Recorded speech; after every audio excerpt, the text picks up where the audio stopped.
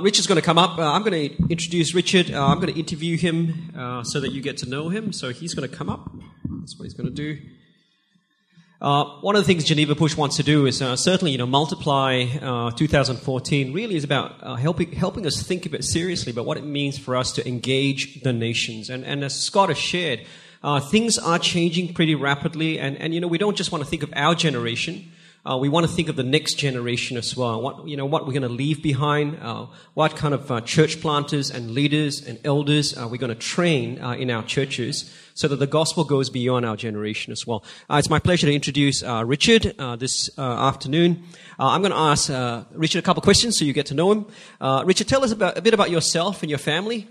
I am married and married to Evelyn, who's probably exploring Melbourne right now or maybe reading a book. And my daughter got married a couple of months ago, and my son is doing his final exams at the moment in something called actuarial studies, which very few people know about, get into that at Macquarie University, I take it. Well, very few people know about what it is, and I don't know what it is. That's right. It's actually, you make a lot of money actually doing that, okay, so you'll be well supported. Okay. Richard, where do you live? Tell us where you live. I live in Auburn, so one of those suburbs that was shown there. Yes, one of those cities within a city that... Next to your suburb. Next to the suburb I minister in.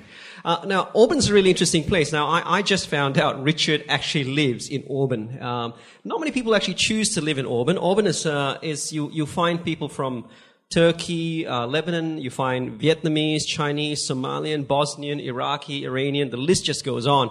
Now, why have you chosen to place yourself and your family in that suburb? We first moved back from overseas, where we were serving as missionaries, to Liverpool because we thought it had the highest number of new migrants coming to it. And then we got chucked out of where we were living, and we were looking around and we were thinking, where should we go? And then we saw, Auburn, Turkish and Kurdish community services, and there's a house for rent just right across the road. And since we know Turkish, we thought, this would be a good place to be. But I mean, a big reason was we wanted to help people get involved in the work of church planting before they went overseas church planting, and Auburn is a very good place for doing that, kind of catalysing people into that kind of work. Yeah. I know very few people who choose to actually engage in the Auburn community, and so a lot of churches, for those of you who are not familiar with Sydney, will know that a lot of churches have closed in the Auburn community.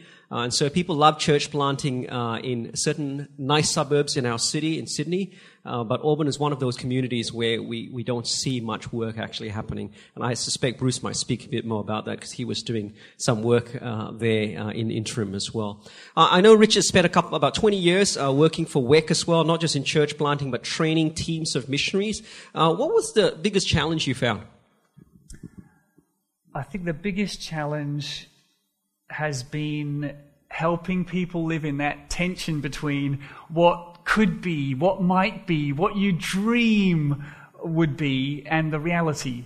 And especially most of the teams I have been helping and encouraging work with Hindus, Muslims or Buddhists, and it's just often really tough going and really, really slow. So living somehow in the tension between the two. And encouraging people and not overburdening them with with the big dream of, churches multiplying and the stuff we all going to dream about. Yeah. I'm going to hand over to Richard. I'm going to pray for him. He's going to speak on the foundations of multicultural church planting. Please join with me in prayer. Father, I just want to commit my brother Richard to you. I thank you for just the gifts you've given him, the opportunities you've given him, and just the journey he's been through, not just in ministry, but the things he's seen.